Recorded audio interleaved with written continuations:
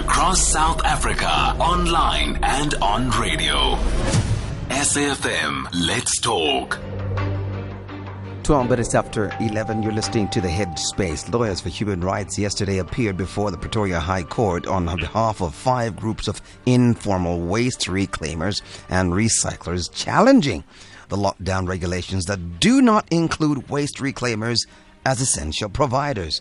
To tell us more about this, we are now joined on the line by Ms. Thandeka Chauke, who is a legal counselor and a housing program at Lawyers for Human Rights. Ms. Chauke, good evening to you, and thank you very much for agreeing to talk to us. Hi, how are you? Well, thank you, ma'am. Thank you very much for agreeing to talk to us. So what exactly is happening in the story? So we represent a group of 5 clusters of informal waste reclaimers that are based in the region of City of Tshwane and the Gauteng province. Initially, we were representing 2 of those 5 groups in separate litigation matters, and the additional 3 came to attention when the lockdown commenced on the 26th of March. The main issues that were brought to our attention was the fact that as a result of the lockdown and the lockdown regulations that were promulgated by the minister, they haven't been able to go out and work, to continue working and to be able to make an income to support themselves and to support their families. So we wrote a letter of demand on their behalf to the President and the Minister of COGTA and various other ministers, including Minister of Police and Sandev, because essentially whenever they were trying to go out to work, they would be stopped by law enforcement and be required to present permits.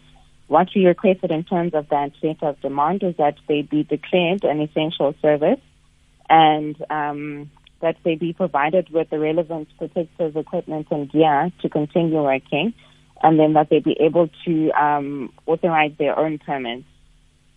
So what about their work constitutes essential work or essential service?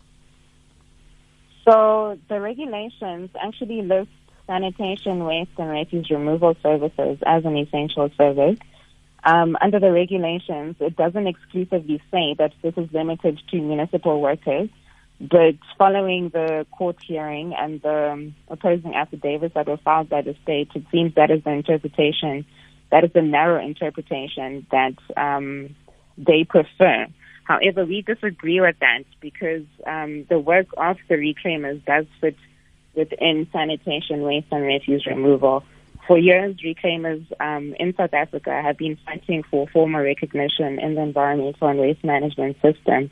They're still working on laws and policies that can enforce that formalization and recognition, but they're still a long way from that, from being formally integrated. And I think that is really the root cause of, the exclusion from the regulations now. So what exactly are you suggesting? Are you suggesting people who are making money out of the waste, that is essential service? Because by your own admission, those who are garbage collectors are already doing that service of collecting the garbage. But now your clients are not necessarily collecting garbage, but are profiting out of that garbage, correct? So they are, but in addition to that, the extent of the work that they're doing has great economic and environmental benefits, not for only themselves, but also for the state. There are reports that indicate that the work that the reclaimers do has saved municipalities almost 750 million rand in landfill costs, because what they do is they implement what is called separation outside of source. So they will go and look at household waste generated by households and businesses, and they will collect reusable and recyclable materials separated from the actual solid waste that requires to be disposed.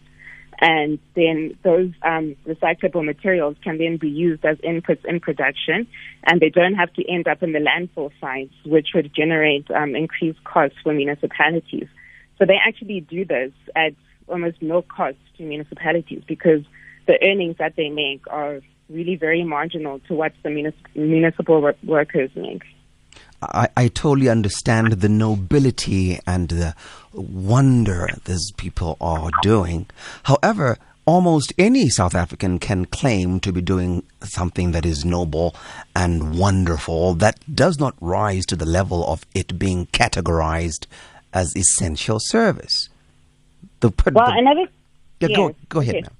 Mm-hmm. I understand that view, but another perspective of this is the fact that these informal wage reclaimers they must be indigent and poor people that have had to engage in this type of work as a means to create employment. So they are self-starters, they are entrepreneurs that are trying to eke out a living for themselves. The problem with the regulations and why it's playing out this way is that, in our opinion and our view, the regulations don't really take into account or didn't take into account the position of vulnerable people or vulnerable groups in South Africa, such as the waste pickers who went into this crisis already on a back foot.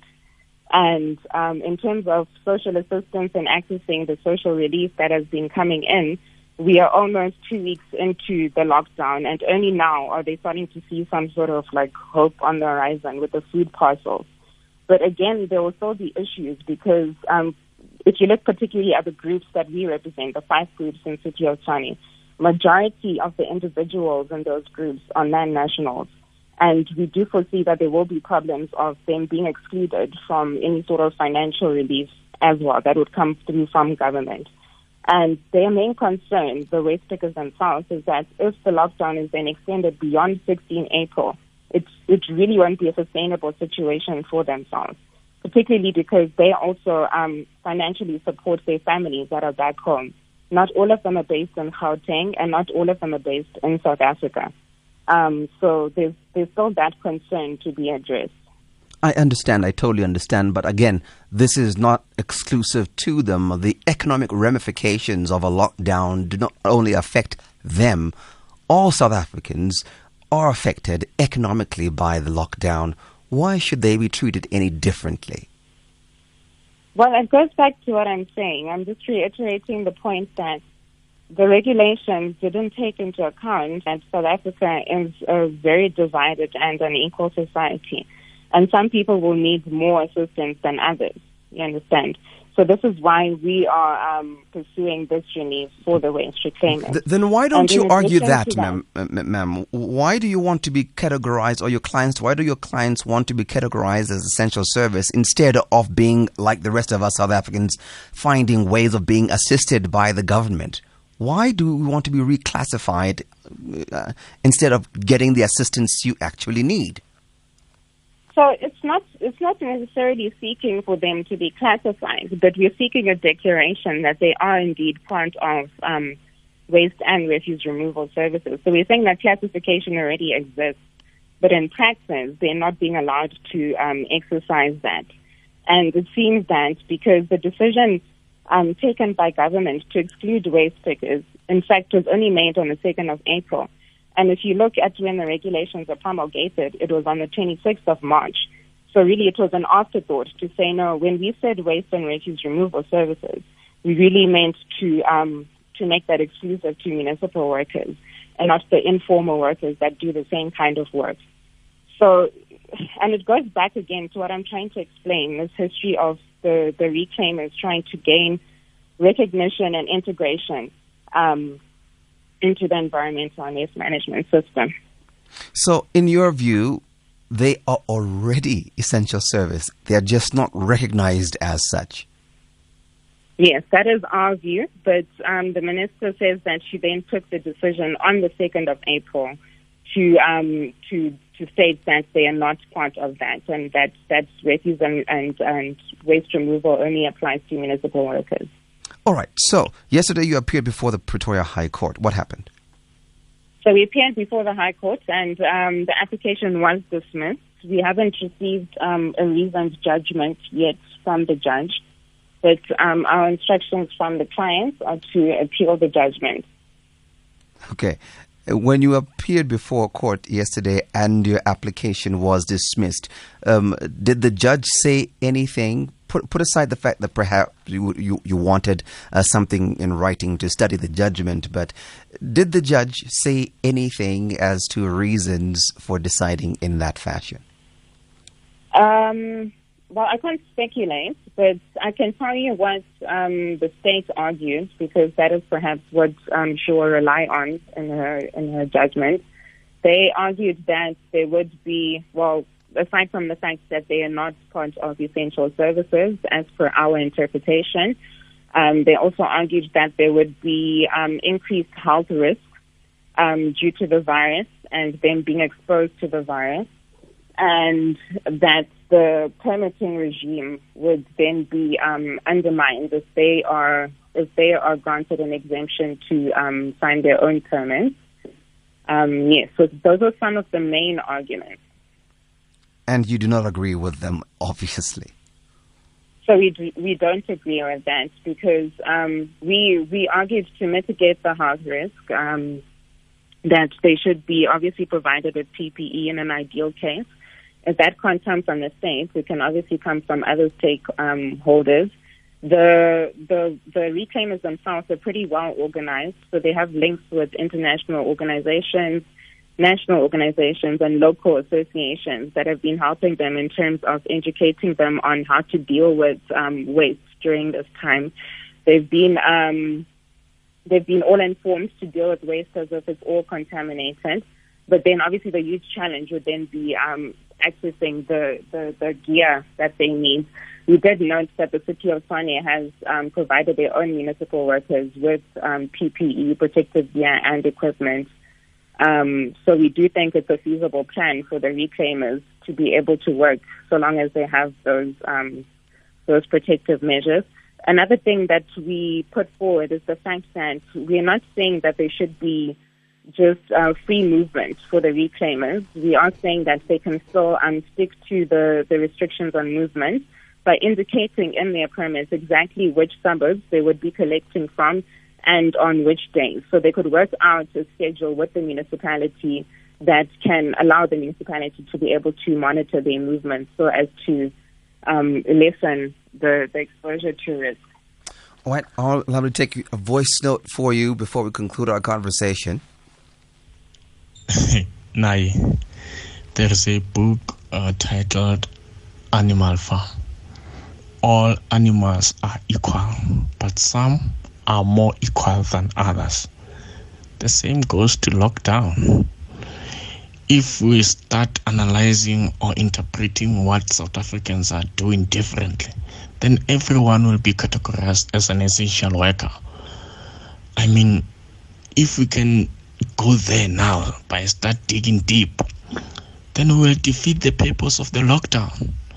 So I think some will be in the advantaged side and some will be less advantaged. So I think your human rights lawyer should just admit that. Thank you. All right. Would you like to respond to that, ma'am? I still don't agree with that. So I can only just plead to people to see the human rights perspective of this. And yes, I think I've exhausted everything that we're trying to do here. Let's conclude our conversation on that note, ma'am. So who's paying for all of this? Who is? Who's supporting lawyers for human rights to litigate on this matter? Oh, we're a non-profit organization, so we litigate at no cost to anyone. I understand. So there are no donations to pay your salaries? We do have funders, but the representation of clients is just based on public interest and human rights. Yeah. And so you are going to be appealing this particular matter using those funders? I don't actually think these matters are funded because, no one anticipates this crisis. Yeah. So we work with advocates that are willing to take on pro bono briefs from us. So we've had to establish relationships with various counsel that are willing to work on that basis for matters that don't have funding. So even yesterday you were before the Pretoria High Court pro bono, using an advocate pro bono. Yes. Okay, that makes all the sense. There's no hidden agenda, just human rights. I understand, ma'am. I understand. Human rights. Yes, all the best with your case. I'd like to hear what happens with your appeal. So when are you appealing? Obviously, it'll be an expedited process. It'll be to the Constitutional Court. We're busy working on it now. So if the lockdown comes to an end on the 16th as planned, you just might miss the boat, right? Not really, because then we'll still have the judicial precedent. Okay, that's what you're gunning for. Okay. Well, it would still be helpful to have that because there's several legal issues that need to be determined and clarified. Okay. All right. Yes. All right, I understand. All the best to you, ma'am. Please do let us know when you're going to the Constitutional Court. Would like to hear what the Constitutional Court says about this. Yeah? Thank you. Sure. Thandeka Chauke, legal counselor, land and housing program at Lawyers for Human Rights.